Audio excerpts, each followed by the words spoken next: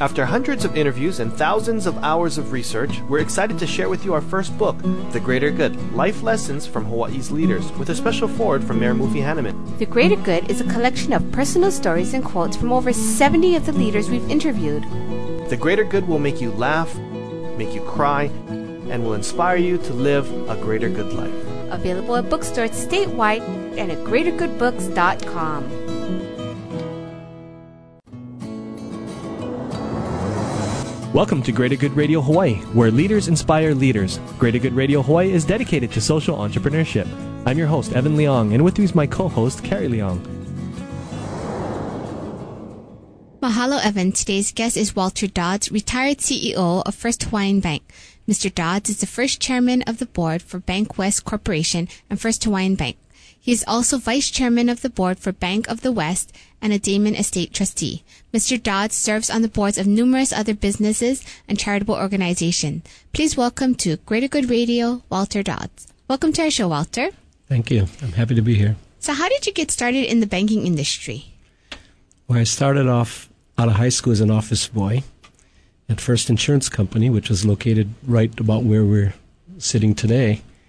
And I worked my way up through the insurance route and then ended up at Dillingham Corporation, which built the Ala Moana Shopping Center. And one day I saw an ad in the Wall Street Journal advertising for a young marketing person at First National Bank of Hawaii, and I applied for the job and got the job and started at the bottom at First National Bank, which became First Hawaiian Bank. In a marketing position? Yes. That was your major in college? No, I went to University of Hawaii all at nights. So I started as a mail boy and just took whatever courses I could get at night to get my degree. Finally got one in business, but more majoring in personnel and industrial relations. So I learned marketing on the job the hard way. So what type of marketing was it then? Was it print ads and advertising? Well, it started off when I went to Dillingham Corporation. I had been involved very early on in community affairs, and I very much loved working with community organizations, and that's how I got the job at Dillingham Corporation.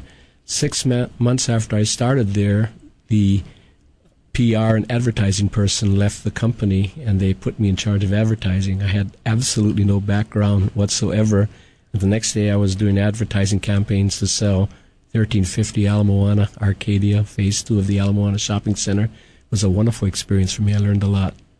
Was it tough in that situation? Were you worried at all? My whole life, I've been always one to take on challenges a lot larger than I was. And I guess had I known what I was going to get into, like many other things in my career, I never would have tried it. I would have been scared to death. But I was young and dumb and willing to work hard, and so I just took them on, never knew that I wasn't supposed to be able to accomplish those things. Was somebody mentoring you at that time? Throughout my entire career, I've always been lucky to have mentors at various stages. Even when I was an office boy at First Insurance, one of the old-time insurance agents took a liking to me and forced me to get involved in community service. So through my entire career, at one time or another, somebody mentored me along the way. So even early in your career, you did a lot of community service endeavors. Yes, as I said, I came right out of high school. My passion in life were hot rods. I never thought I'd ever amount to anything. I just wanted to drag race, and all my money went for gasoline for my hot rods. And one of the insurance agents, as I mentioned earlier before, said, you need to make something of your life. You just can't be racing cars, so I'm going to force you to go to a JC's meeting. I didn't know what the JC's were. I had no interest whatsoever in them, but he forced me to go. And that JC experience, and they were heavily involved in community involvement, and that sort of has been a pattern of my entire career after that, understanding that if you work in a community, you derive your profits from the community, you have to give back to the community, and it's been a lifelong philosophy since those early days. So where did you go after the marketing position? Did you enter into the banking side? Yes, when I applied for the job, I was criticized even then because they said, hey, you don't know anything about banking. How can you help us? And I said, well, most people in the community don't know anything about banking either. I think I can try to interpret what you crazies do and see if I can make the public understand it. So I did get the job, but obviously when you go into a company like that, if you're going to run an ad or write a press release or produce an annual report, you're going to have to learn the business. So I started learning the business, and then I ended up heading up the research department. Then I took on consumer loans, which I knew nothing about, then wholesale loans, then the entire general bank, all the branches, then operations, then computer data systems, trust. Ultimately, I ran almost every department or responsible for every department in the bank, and then ultimately ended up running the bank for 16 years. So literally you did work yourself from the bottom up. Yes, I did, and I loved it. Was that part of your aspirations when you started? No, when I got out of high school, I thought if I could ever make $10,000 a year, that would be the ultimate experience for me. I had no big goals, no big dreams early on. Obviously, along the way, I developed some of those things, but I wasn't one of those predestined to be someone. So where did it come from then? How does this come about? If you're not planning it, you're obviously shooting for something, but... Yeah, that's a very good question. Life is very interesting. I got involved in a community first, and I found that all these people that I admired and looked at, there were some really fine people, but I found when I got heavily involved that I felt I could do as well. And I found out they were human just like the rest of us, and that if you really put a lot of hard work into things, you could go a lot further than one would imagine. And so I just went in and said, hey, I can do this, and I did it. Thanks for tuning in. Stay tuned for more on Greater Good Radio. After hundreds of interviews and thousands of hours of research, we're excited to share with you our first book, The Greater Good, Life Lessons from Hawaii's Leaders, with a special foreword from Mayor Mufi Hanneman. The Greater Good is a collection of personal stories and quotes from over 70 of the leaders we've interviewed. The Greater Good will make you laugh, make you cry, and will inspire you to live a greater good life. Available at bookstores statewide and at greatergoodbooks.com. How'd he sell his company to Akamai Technologies for $3 billion? Find out at greatergoodradio.com. Who donates 6% of sales to make more money? Find out at greatergoodradio.com. How do you get 100 stores and $100 million in sales in less than 10 years? Find out at greatergoodradio.com. Who raised $50,000 in a few weeks for the tsunami relief? Find out at greatergoodradio.com. And all while benefiting the community. greatergoodradio.com. You're listening to Greater Good Radio Hawaii. Please visit us online at greatergoodradio.com.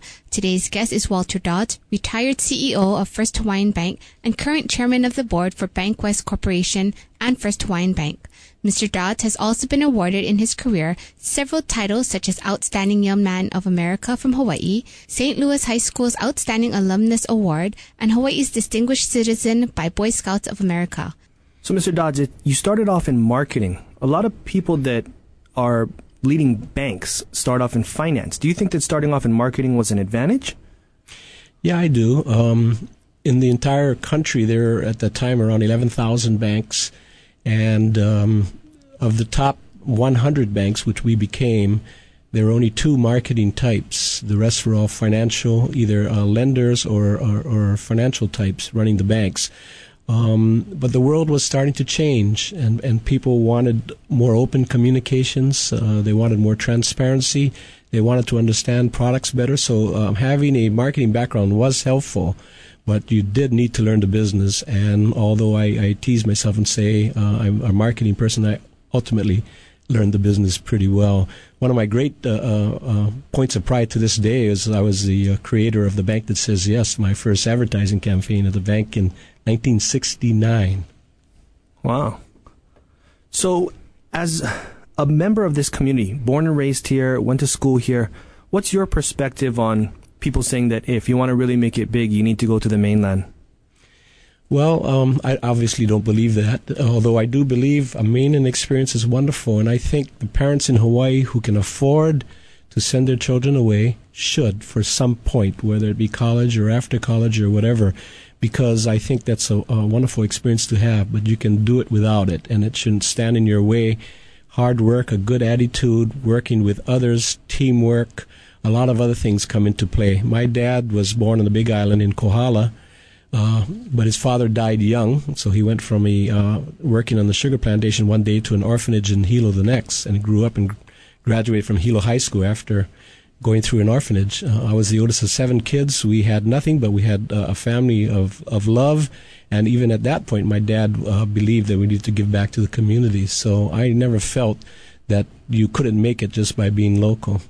So what was the most important things that you learned from your father as you're growing up that helped you in your business career today?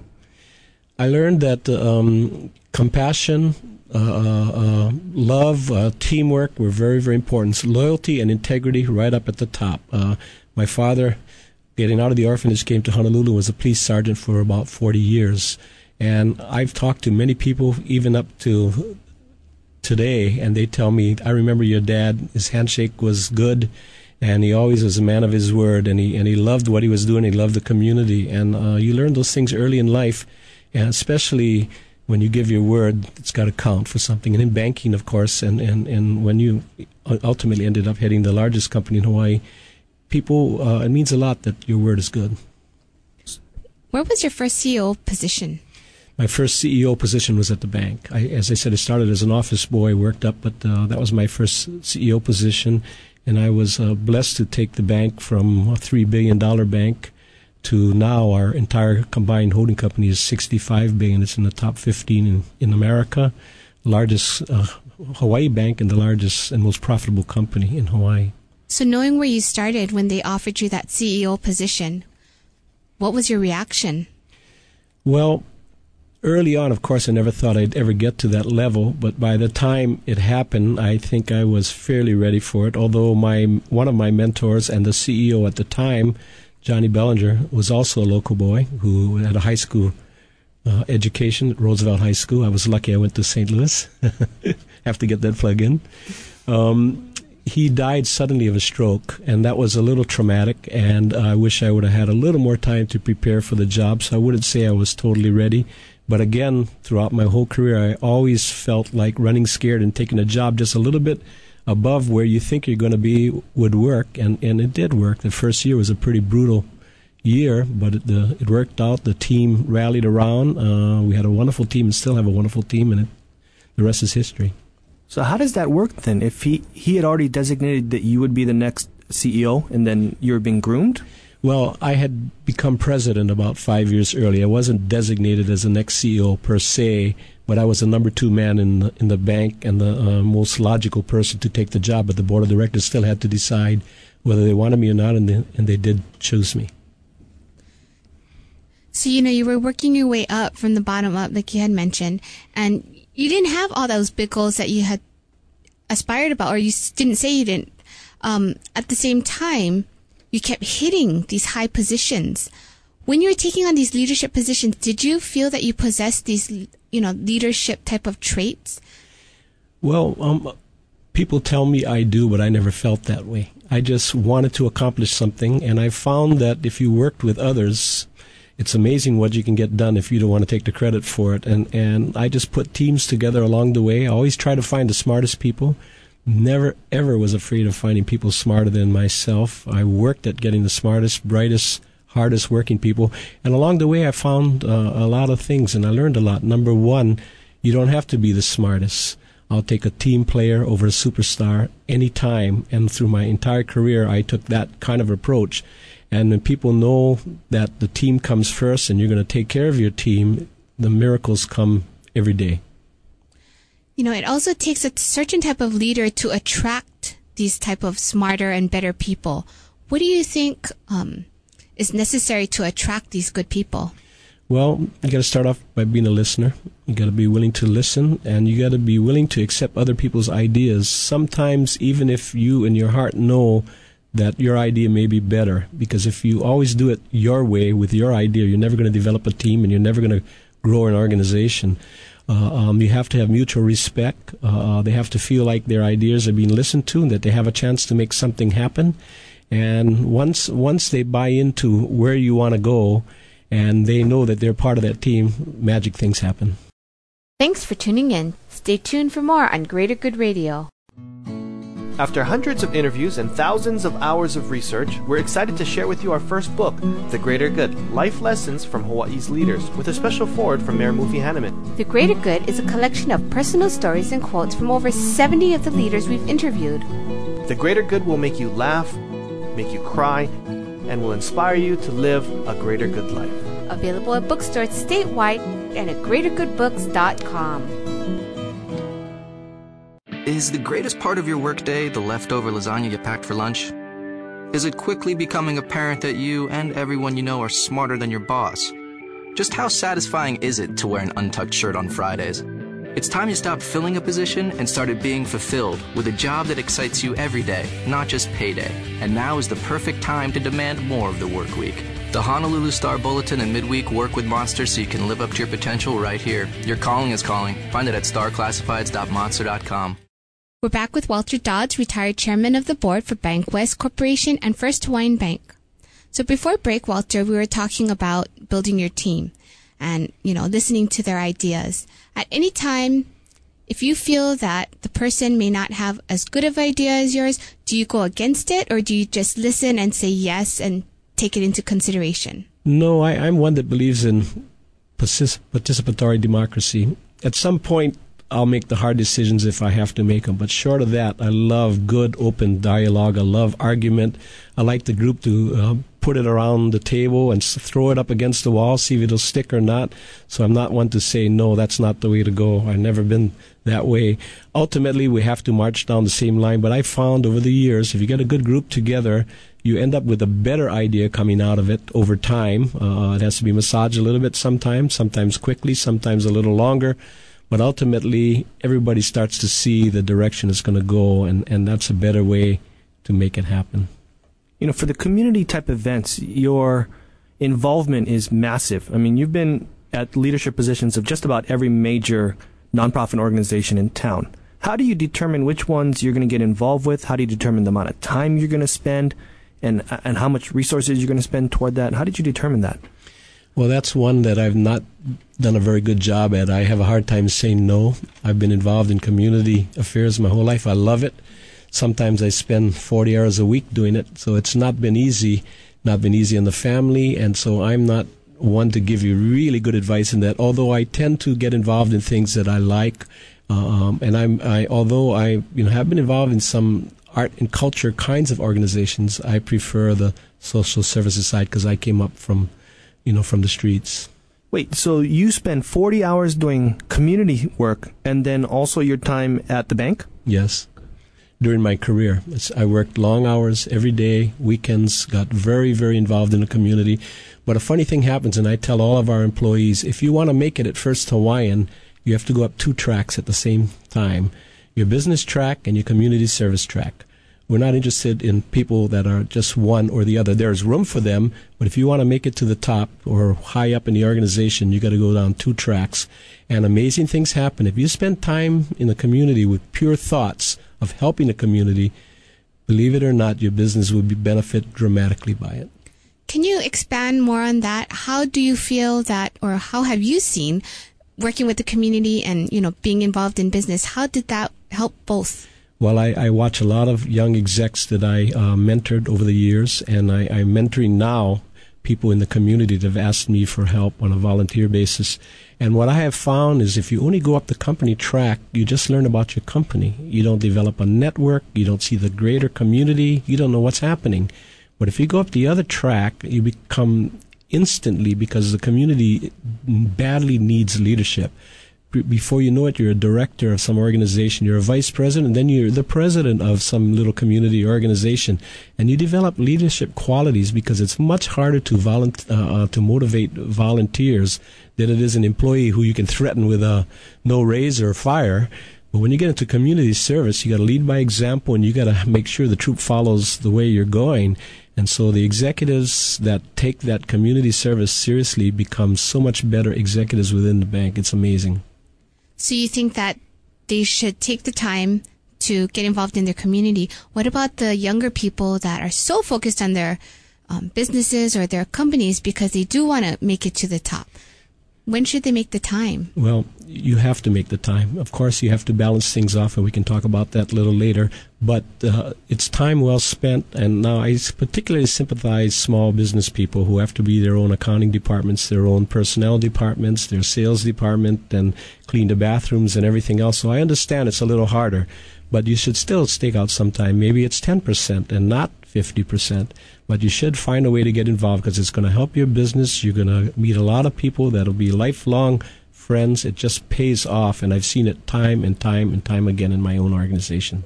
So total hours between business type work and community type work, what was your average hours per week?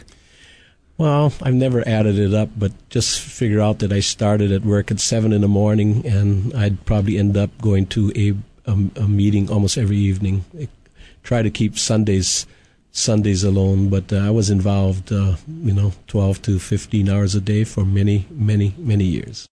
Thanks for tuning in. Stay tuned for more on Greater Good Radio. After hundreds of interviews and thousands of hours of research, we're excited to share with you our first book, The Greater Good, Life Lessons from Hawaii's Leaders, with a special foreword from Mayor Mufi Hanneman. The Greater Good is a collection of personal stories and quotes from over 70 of the leaders we've interviewed. The Greater Good will make you laugh, make you cry, and will inspire you to live a greater good life. Available at bookstores statewide and at greatergoodbooks.com. Neptune nights, we're feeling fine. We're staying cool on Hawaiian time. Neptune nights, it's sunshine in your mouth. Neptune nights. For bubble tea supplies in your home, at a party, or business, contact Bubble Tea Supply at 948-2622 or online at bubbletea.com. Neptune nights, it's sunshine in your mouth. How'd he sell his company to Akamai Technologies for $3 billion? Find out at greatergoodradio.com. Who donates 6% of sales to make more money? Find out at greatergoodradio.com. How do you get 100 stores and $100 million in sales in less than 10 years? Find out at greatergoodradio.com. Who raised $50,000 in a few weeks for the tsunami relief? Find out at greatergoodradio.com. And all while benefiting the community. greatergoodradio.com. You're listening to Greater Good Radio Hawaii. Please visit us online at greatergoodradio.com. Today's guest is Walter Dodds, retired CEO of First Hawaiian Bank and the current chairman of the board for BancWest Corporation and First Hawaiian Bank. So I know that you've done many, many types of charitable types of work. Are there any examples or stories that maybe you can share of how when you helped even in the charity, then for some reason or another, maybe indirectly, the business seemed to expand? Yeah, there have been many drives I've been involved in. I was fortunate enough to be the chairman who built the new blood bank. We built the Mamiya Theater on St. Louis campus. We've done the new building at Palama Settlement. And people that I got involved in those campaigns ended up becoming friends and ended up transferring their business to the bank, sometimes in the millions and millions of dollars, unsolicited, but because they saw the dedication of my people and myself to community service, we ended up making the bank richer for it as well. So do you think that you could actually spend almost all of your time in the community and then your business would still improve? No.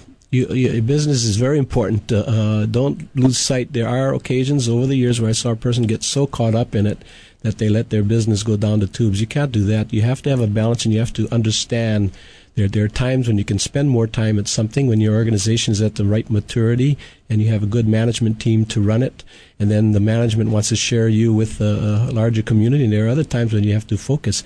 I'm going a complete circle, as you know now. I'm going the opposite way. I've always wanted to get involved in small business, and my son and I have just bought Easy Music Company a few months ago. So we're there, and I asked my son what role I could play, and he says, well, Dad, I'll be chairman, president, vice president, and treasurer, and you can be assistant secretary. So I'm assistant secretary of Easy Music, and he's allowed me to wash the windows, and I'm working my way up to the sales floor. Maybe he'll let me sell a guitar or two along the way. Well, let's talk about that. What is it like working with your son? I love it. I have 4 children, 3 sons and a daughter. My youngest is a senior at SC this year. My third son was an investment banker on Wall Street, and he unfortunately was there at 911 coming out of the subway station onto the World Trade Center property when the building was on fire. He thought it was a fire. He ran toward the second building. When the plane hit the second building, make a long story short, he had a pretty tough time, and after that he wanted to come back home, had it with New York. And he did come back home and wanted to drop out of business for a while, so he taught school for 3 years. He taught economics and Hawaiian history. And then this past summer he said he wanted to get back into the community. and start a small business. So we talked about it. He ended up starting this business, and we have a great time. At night he comes home, talks about what happened during the day, and we chat. Sometimes I can help him. Sometimes he thinks I'm full of it. But we're very much enjoying the experience together. So what did that learning? What kind of learning experience did you get out of that, having your son right in the thick of 911 and things could have actually gone the wrong way? Yeah, it was a close call. We didn't know for 8 hours or so what had happened to him. Of course, you learn never to take for even one day for granted your family and love, and to spend time with them and to talk to them. I talk to my 4 kids virtually every day. We call each other, even if it's for 1 minute on a cell phone. We're always talking. Last night, talked to my daughter about the Super Bowl coming up at that time, and we had a great chat about that. But we're always talking and communicating, and I didn't spend much time talking about that in business, but communication is the other big thing, being able to talk all the time. There's no such thing in business as over-communication. Every week at the bank, I had the senior management team weekly meet, but on the Friday morning, we had the top 50 people, and we'd go around the table talking, not to make any major decisions, but so that everybody in the bank knew what everybody else in the bank was working on. And that's where I believe communication plays a major role. And when you do that, everybody feels like they're part of the team, and it's not some secret little society going on, and it does wonderful things. Sorry to wander off. No, but when you do that, we'll stay on that subject. When you do that, are you finding that people start to cooperate more or become more accountable? Absolutely, both. And they also see what other people are doing and what they can learn from. It's very, very interesting. And after a while, as a manager, you see who contributes and who doesn't contribute. And I used to say from time to time, if you're not willing to contribute, don't come to the meetings, because we want to learn from each other. We're not passing grades or scores or criticizing, but we can't help you if we don't know what the problems are. And so I find that is so important. And if I've learned anything in my entire career, it's that there's no such thing as over communication. So is that to just keep people? Some people were feeling shame to say something, or they just don't want to talk, or how can you be in a leadership position and not express yourself? I think you bring a very important point up, and one that I talk about a lot, and that's quote unquote the local culture. And people hear me talking about local this and local that. Let me make it very clear what I mean by local. By local, I mean understanding the host culture and respecting the host culture. You can be from anywhere and be local. But one of the bad parts about being local and having been brought up local is that we were taught in school, at least our generation, that to raise your hand in front of the class and to speak out was to make A. You didn't do that. You stayed in the background. You didn't want to show off because that was a bad quality. That's the way we were brought up. That really hurts local kids in business and in society. You have to speak up. You have to communicate. And I work all the time at doing this with especially locals who haven't learned. On the mainland, the young kids read the New York Times at the breakfast table. The Hawaii kids do not. And so they are at a disadvantage. And so that's something that I work on and will work on to the day I die, trying to get people to understand there's no embarrassment in communicating and passing your thoughts on. So I'm very proud that our company, the entire management team, is either from here or came here, loved it, adopted our cultures, and continued on. Thanks for joining us today on Greater Good Radio. For more information or a transcript of today's show, please visit us online at greatergoodradio.com. This is your host, Evan Leong and Carrie Leong, saying please join us next time for another episode of Greater Good Radio, Hawaii.